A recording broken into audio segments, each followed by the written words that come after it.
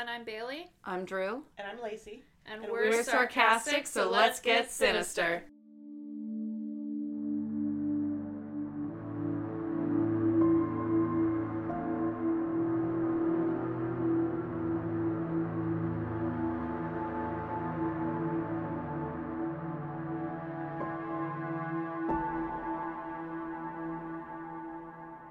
So, hi guys. Hi. I I think you both are aware of my love for forensic files. Yes. Yes. I love me some Peter Thomas. That's the narrator. Right. Yeah. I figured. Figured his voice I'm pretty sure you told me about it. I love him. Anyway, so this case that I'm going to be telling you about was featured on Forensic Files, and that's where I first heard of it. It's on season 14, episode 16, called Gone Ballistic. Ooh. So, it is about Alan Helmick. So I'm just going to jump right in. Love it. So, Alan Clark Helmick and Miriam Giles were married in 2006. They were described as being happy and inseparable. They lived in a high-end home in a sprawling subdivision in Whitewater, Colorado. Alan was a successful land developer, having started his own company, Helmick Mortgage. After marrying, Alan bought Miriam two businesses, a dance studio called Dance Junction LLC, and a horse breeding farm called Creek Ranch Sport Horses LLC. The new business ventures actually overextended Alan's finances, but it wasn't until 2008 when things started getting stressful. On April 30th, that's my hubby's birthday, 2008. Who? My hubby. Who?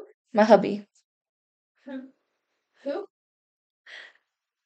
April 30th, 2008. Alan was waiting in his 1994 Buick Roadmaster while Miriam ran into a convenience store to use the bathroom. Alan noticed smoke in the rearview mirror and exited his vehicle. His trunk was on fire. That's not good. This sounds like super normal. Someone had dropped a lighted fuse or lit fuse? Lit fuse? Lit fuse in the gas tank. A lighted fuse. Sorry.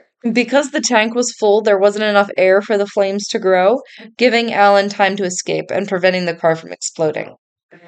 The parking lot didn't have surveillance cameras, so it was impossible to know for sure who did it. But this car is the kind of old car where the gas tank is like under the license plate. So that's where it is. It's not on the side, so he might not have noticed someone in the back, but where you might have noticed someone on the side. What's his name? Miriam. Detectives asked Alan if he knew of anyone who had problem with him. He said he knew of two entities. This is what he said. Quote, one was the state bank and the president and the vice president. They were trying to accuse me of an illegal loan, which I didn't make. They made.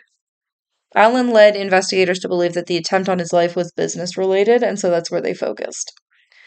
6 weeks later, on June 10th, 2008, Miriam was at the New Dragon Wall Chinese buffet, waiting for Alan to meet her. They had plans. He never arrived, so Miriam went home. That's where she found him, shot in the head on the floor of his office. Miriam called 911, frantically telling them, quote, my husband is dead. The operator asked what happened. Miriam said he's on the floor and it looks like somebody came in and robbed us. First responders arrived and declared Alan dead at 62. He'd been shot in the back of the head one time.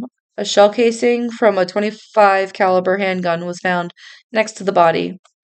Sergeant Henry Stoffel reported that suicide was immediately eliminated because the weapon was nowhere to be found, and also the wound was on the back of the head. Which I feel like, do we even really need to mention that? Like, I feel, is anybody's... On the back of the head was enough to roll. It kind of is it the murder in which one? The murder in room case that I did. yeah. When they were like, it's clearly not suicide. And you theorize that, like, he's tripped in the tub and Yeah. fell on the knife. Exactly. So we don't know. Maybe he wanted to make it look like a murder while he was, like, pulling the... We don't know. To demonstrate, I wanted to add this, just to demonstrate how important Alan was to those he loved or those who loved him. Mm-hmm. Alan's son-in-law arrived at the scene where investigators informed him of the murder. He fell to the ground and was like just distraught. He was crying. It was, And this was his son-in-law? yeah. Oh. Alan's daughter, Wendy, described the news as beyond terrible. She said, quote, "It's terrible for someone to get shot because this is a person that people loved and respected, and he loved his family, and he tried to make his life better, and he loved people around him." End quote. At first, investigators believed robbery could have been a motive. The house appeared ransacked. Drawers were pulled open in the bedroom, and a jewelry box was empty. There was no forced entry, though, and the rest of the house was completely untouched. I just remembered that I actually made a little PowerPoint for you. Copier. I know. Flattery, I said it before, flattery is the most sincerest form of flattery. What? Flattery is so flattering. I'm so flattered. Imitation. Flattery. Imitation is the most, is the It's like, sincere. it's flattered, Unbelievable. like flattered. This is unbelievable. You Just started the it. flattery is just wafting your way. Enveloped in the flattery. Okay, so if you two are quite She's finished, being so glib right now. unbelievable. Throwback. Live. She's being so glib. No, don't let her fool you. Another one's a boo. You see, that part of my sock is ridiculous. I forgot about it. All right, so Dude, I can't afford sock. this is Alan. That's Ellen. Can you blow it up a little bit more? Nope. I told you to come closer. You chose not to. Alright, no Alan. You got Miriam for us? This is Wendy, his daughter, Oh. during She her looks very interview. upset. Well, Her she's dad. talking about her dead dad. So That'll do it. this is Miriam and Alan. Pretty. Aw. She kind of looks like our aunt. Yeah, a little bit. Different shape of the face, though. This is a recreation from Forensic Files, but this is kind of you like said they didn't have cameras. this is what a it was really like. high quality for '94. Yeah. Had the newest shit out back then. And this is an actual the picture from the this is the fuse that they found in the fuse Oh, that's the tank. actual one. Yeah. So it was like attached to a stick there, and then they put the stick in and then lit the fuse. So it would, Okay. and that's the actual photo of the burned up car. That's Alan. This is actual from His own- body cam. Oh, body cam footage. Makes There's sense. some blood. There's the shell casing. That is Alan's son-in-law on the ground, being distraught. So this is like what the house looked like ransacked. As you can see, the kitchen drawers are pulled open. That desk in the corner is all open. And there's the empty jewelry box, completely empty. I don't remember what's next. I don't want to show you. Okay. Not ready for it? Nope. Okay. Okay.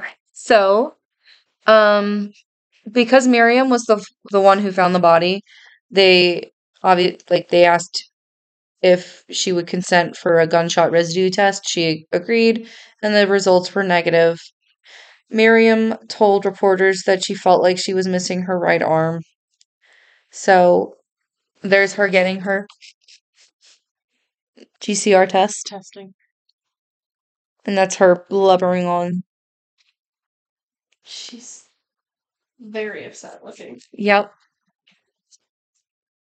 What a still, too. Oh, yeah. I was watching the episode and taking screenshots. Just a very poor image of her. So, I wanted to go back now and tell you more about Alan. So, Alan Clark Helmick was born August 27th, 1945. He played pitcher on his high school baseball team at Delta High in Colorado, which I feel like Delta High, where you go? Delta High. It's Delta High. yes. In Colorado? Mm-hmm. Oh, okay. In 1945? Before their time. Okay. They knew. They saw the future.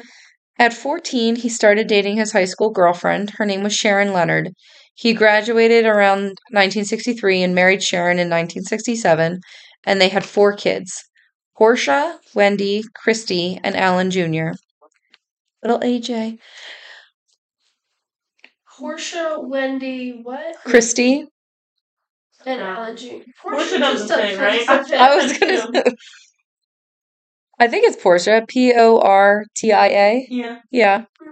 Oh, it's spelled. Okay. Still. This is good. Alan worked as a bank manager before becoming a successful land developer. In 2003, Sharon had a fatal heart attack. Alan was devastated. They'd been together since he was 14. So, I mean, he was kind of, I feel pretty attached to her. Just a little bit. I'm trying to do the math real quick. They'd been together for 44 years. Oh. Yeah. His son said, so Alan Jr. said, I think that he died that day, a big part of him. So, in an attempt to distract from the grief, Alan signed up to take ballroom dance lessons at Grand Junction Dance Studio in 2005. That's where he met Miriam. Miriam was a dance teacher at the studio. Both widows, Miriam and Alan, bonded while commiserating over the loss of their spouses and began to date, even though they had signed agreements forbidding students and teachers from having social relationships outside of the studio. In the dance school? Mm-hmm. Is that serious? Yes. It's okay. It's dance. It's dance school. Okay, well, dancing is very important. They're how old at this point? Who cares? What's your question? Did you actually want to know how old it was? Well, I'm assuming that they're in their like 40s or something. Well, he died in 2008 at the age of 62. So in 2005, he would be 3 years older, so 59. So he's 59 and he's told that he can't have a relationship with his teacher at a dance studio. Maybe it's because dance can be sometimes like sexual. Maybe there were like varying age level classes. And so they just made like a blanket rule. Don't date students. Maybe there's some history there that we're not aware of, Yeah, where something became like the teacher was dating the student, then the student was assigned to dance with someone else, and the teacher got jealous, or and then murdered the other person. Or just got jealous and it became messy. Episode. I don't know. Anyway, back to 2008. A week after Alan's funeral. Yeah. Sorry. So back to 2008. A week after Alan's funeral, Miriam found a greeting card left outside her front door. It was tucked under the doormat. It was addressed to the grieving widow, spelled Greving. The cover of the card read, so she opened the card, the cover said, Insanity is doing the same thing over and over again, but expecting different results. Inside, in all capital letters, someone wrote, Alan was first, you're next. Run, run, run. So, investigators took note of many things, because she obviously took this to the police. There were many misspellings, including grieving, your, and Alan's name. So, I actually have... For all hard work. Yeah. So, this is actually the stuff. This is the grieving widow. This is the outside of the card, and then this was the inside. Alan spelled his name Alan. And they spelled it like that. And then they also used the wrong form of your. Did you just say asshole because they used the wrong form of your? They're too old for that. You don't know. That could be a 16-year-old. They're too old for that. There was no postmark on the card indicating that it was hand-delivered. Handwriting analysis was impossible due to the style of writing, because it was simple block cap letters. They did dust for fingerprints, found none on the envelope or the card. The envelope wasn't sealed, so there was no DNA evidence. and the barcode had been cut out. So it seemed that someone had gone through great lengths to make it nearly impossible to track down who wrote this. However, investigators contacted the company that made the card and learned that there were only 3 stores in the area that sold it. They collected the records from all the sales, and the most recent was 4 days before it was delivered. So, Convenient. yeah, it was purchased with cash at a Orchard Mesa City market, which was 13 miles from the Helmick home. Detectives were provided with security footage at the time of the purchase because the records had time stamped. Guess who was on the security camera? Who was it? It was Miriam. Miriam. Oh, I have pictures of Miriam From the footage? yeah. There she is walking into the store, and there she is after purchasing it. What a dumb thing to do, Miriam. Tell us more. Do you want to know why she did it? Because obviously the police were like, when I was like, what's her name? Yeah, I could tell that you were becoming suspicious of her. It's always the spouse. Yeah. Would you like to know? Except in Miriam. Would I like to know why? Was there an Well, insurance policy? No. I'm saying the investigators obviously brought this to Miriam's attention. Oh, the reason. Do you want to know why she She did it? No, well, first of all, I never said she killed Alan. She bought the card. Let's run at that store. She never bought the card. Oh, no, she said you killed me. She admitted to being the author. She claimed that she wanted detectives to be more active in the investigation and wanted them to refocus. I guess she thought that they were kind of like, oh, guess we'll never figure it out. And she was like, this will get them to snap back into it. There's a bill. Investigators, of course, became suspicious of her at this point. So they searched the home computers for clues. The Helmicks had 2 computers. They shared a long desk. One was primarily used by Alan, the other by Miriam. They searched Miriam's computer and found that she had been searching online for information about overdosing on the types of prescription drugs Alan was prescribed. Oh, weird thing to look up, maybe. Yeah, isn't that an odd thing? It's a precaution. She wasn't drunk. He wasn't overdosing, guys. You're right. She's being a good spouse. They uncovered approximately 180 online searches, including ones for Viagra overdose, lisinopril overdose, Ambien overdose. Just, casual things. Who hasn't Googled that stuff? The first, how much did you say? 180? Yeah. The first 179 were not accurate. She needed a fact check. No, you know what? We've all gone down rabbit holes. Right. So. Especially, yeah. So, no one knows if she actually tried overdosing Alan. Or. Could they not test his, blood or anything? Or? Well, not at the time he was shot in the head. So, anyway. No one knows if she actually tried doing this or if she just gave up on that idea after finding that it would be too difficult or whatever. If she found that, he'd need to take 500 of Viagra to die. You're like, this is not worth my time. If no one prescribes 500 pills of Viagra. Mm-hmm. So if it's like that. Or, she could have tried it and it just didn't work. Mm-hmm. It is of note that there was a time when Alan fell mysteriously ill, but he did recover. That could have been cold. So at this point, police began to dig into Miriam's past. So let's go back and I'll share with you some information about Miriam. Yeah. Miriam Frances Morgan was born January 26, 1957.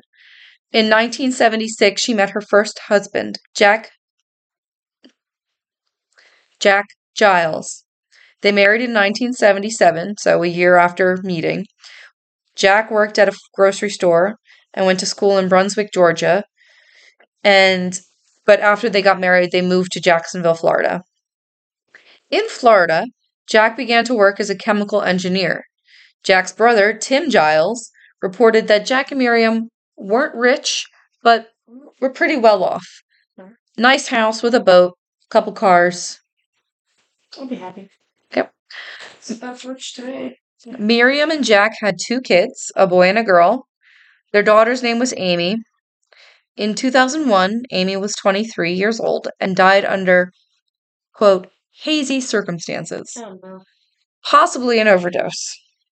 However, Tim Giles, Jack's brother, reported that he has never been clear on the cause of death. She was Jack's angel, the beauty queen, a workaholic. She never took drugs. In 2002, a year after Amy's death, Jack, 46 at the time, shot himself in the head while lying in bed next to Miriam in their home in North Jacksonville on April 15th. In 2004, 2 years later, Miriam was arrested and spent 3 days in jail for a counterfeit check cashing scheme. Shortly after, Miriam started a career as a dance teacher in Gulfport, Mississippi, working for Barb Watts at Amour Denzar Studio. Watts became suspicious that Miriam was stealing money from the business, but despite her suspicions, she agreed to send Miriam to Colorado to train staff at Grand Junction Dance Studio per Miriam's request. Again, that's where she met Alan. So, Jack Giles' death caused the Colorado police to raise an eyebrow. Sergeant Henry Stoffel said, quote, anytime you hear that a woman has more than one husband die of a gunshot wound to the head, you get concerned. Hey. They soon uncovered a couple oddities from the death of Jack. Guns kill people, okay? For one thing, the first officer on the scene was Miriam's half-brother, and he was the one to actually declare Jack's death a suicide. Another thing, Jack was left-handed, but managed to shoot himself with his right hand. Miriam's explanation for Jack's suicide seemed suspicious to Colorado police. She said that Jack was depressed following the supposed overdose of Amy. Jack's brother Tim said Jack would never have killed himself.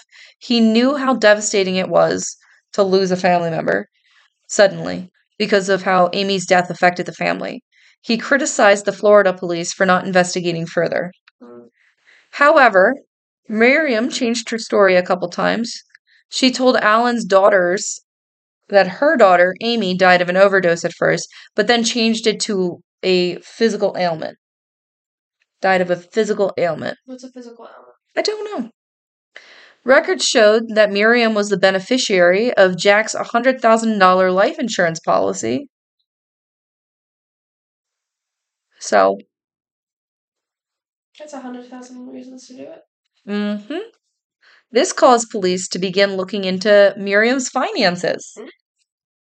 Police found $40,000 in checks, seemingly written to Miriam from Alan, although 10 of them were definitively forged, but it was unable to be proven that Miriam was the forger.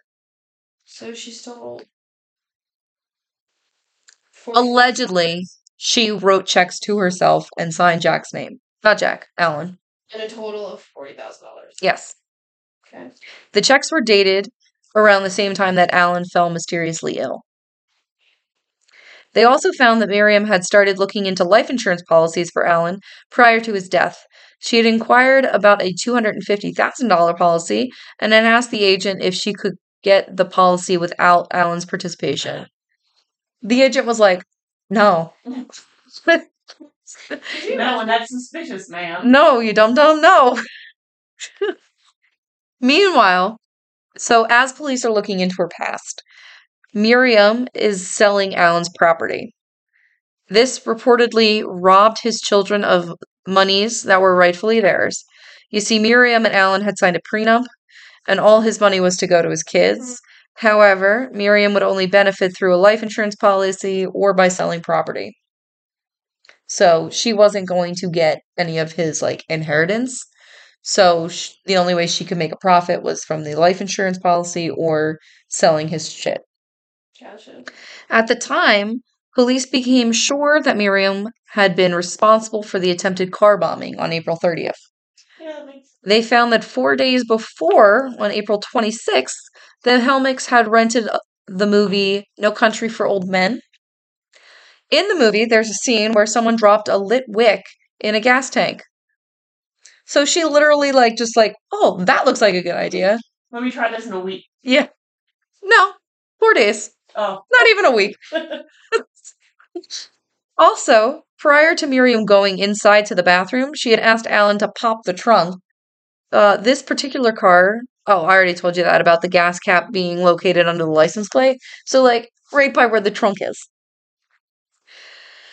So, yeah. All of this seemed like circumstantial evidence. So, police really wanted to find the murder weapon. They had a bunch of Yeah, they needed something solid. Christy, Alan's youngest daughter, told police that Alan had had a family heirloom, a 25 caliber handgun that he stored in his sock drawer, which personally seems like a weird heirloom. It seems like a weird place to put it.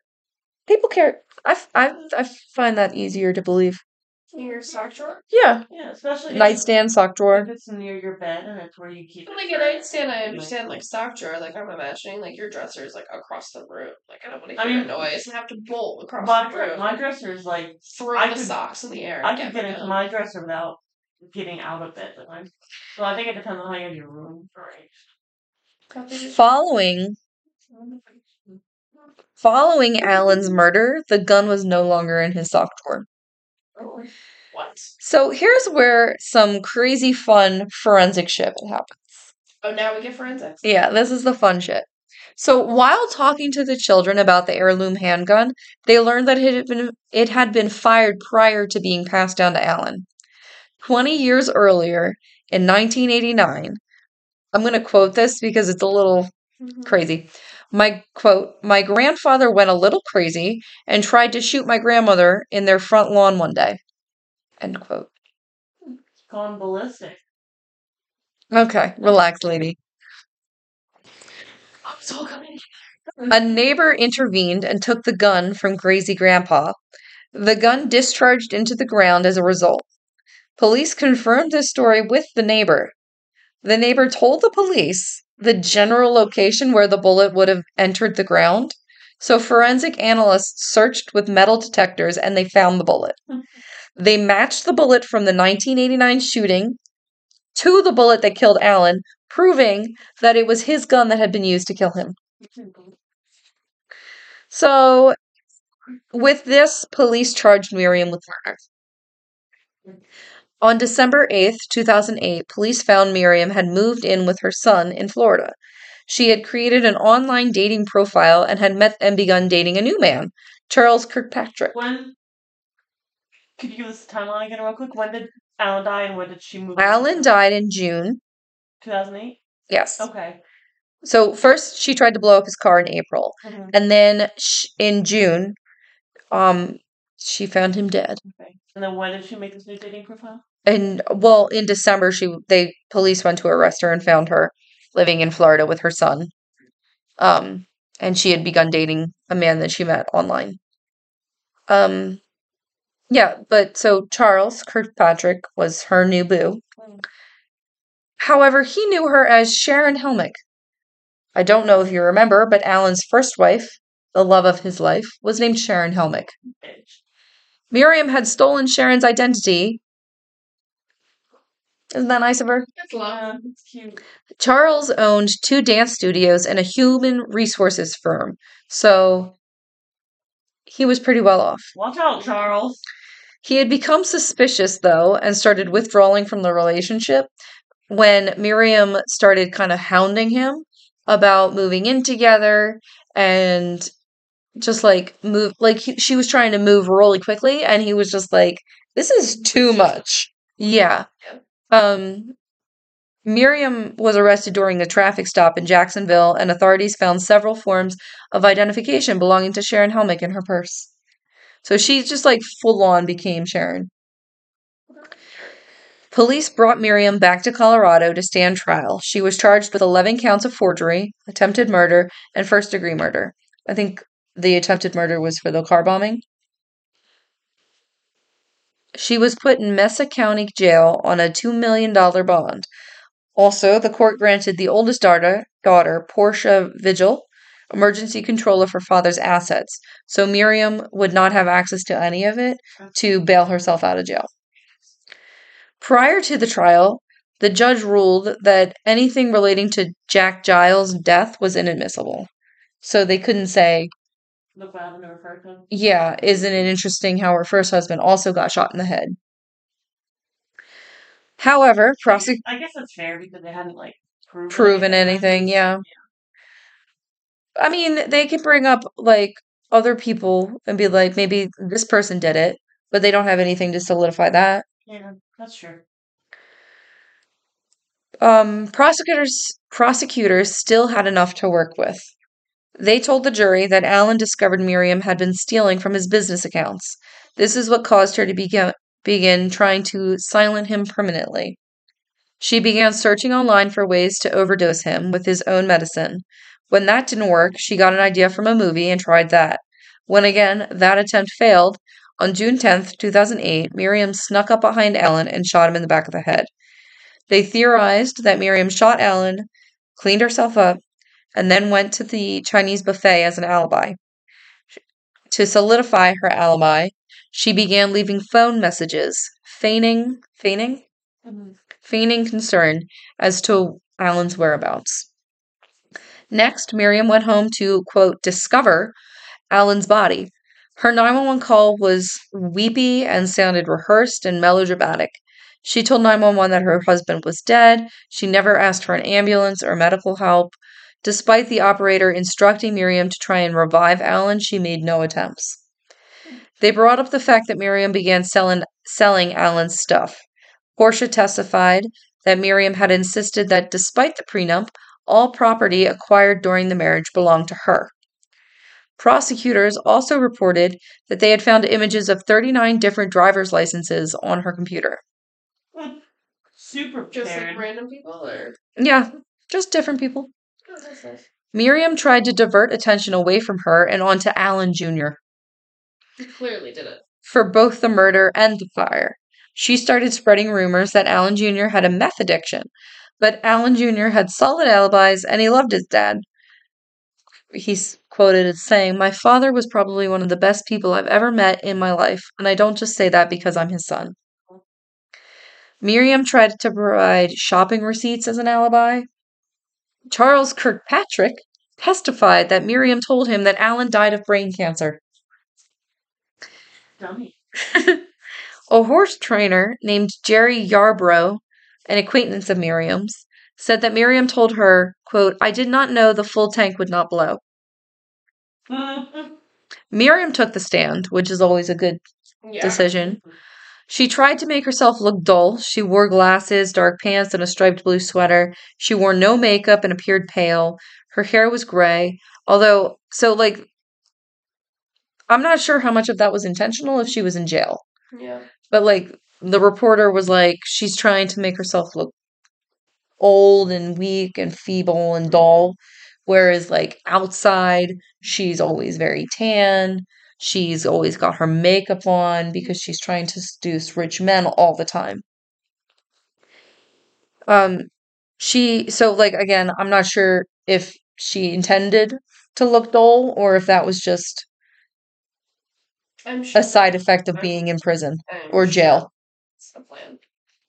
I think maybe the defense was like, this will work in our favor. Yeah. She denied being guilty. However, the jury found her guilty of first-degree murder. I know.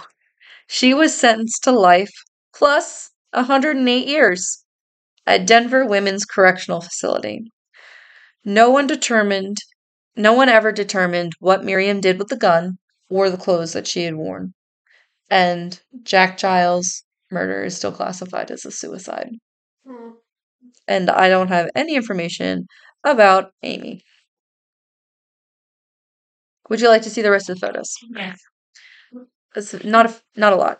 Okay. So this is Jack. He looks like a swell guy. Mm-hmm. Looks like Ron. Yeah, swell guy. Mustache. Swell guy. Yeah. This is their daughters. And Wendy or Christy. That's some of the girls. Yeah, they don't look like Wendy from the other picture, so I'm assuming it's Portia and Christy. This is her on the stand for her own defense, looking Plain Jane. dull. Yeah. That's her in prison. No. She almost looks like a man there. Well, prison does that to you. Okay. Makes you look. It's a little rough. Yep. So, how'd you like that one? It's not unsolved, but I felt that it was just dum-dum. She was a dum-dum. Yeah. It's very entertaining. Can you imagine if she didn't send that greeting card to her? She might have gotten away with it. It did what she said it wanted them to do, which was get them to refocus. Yeah, their they attention. definitely refocused and pulled away from Stupid thing. possibly a business issue and refocus on her. It's like seeing the videos. Wanted to get caught. It's like when You're you see right. videos of little kids and they're like, "Hey, don't go in my room. I didn't do anything, but don't go in there." Yeah. That's what it felt like. Well, I enjoyed that. But Well, that was sinister. we were sarcastic. And we hope you keep listening.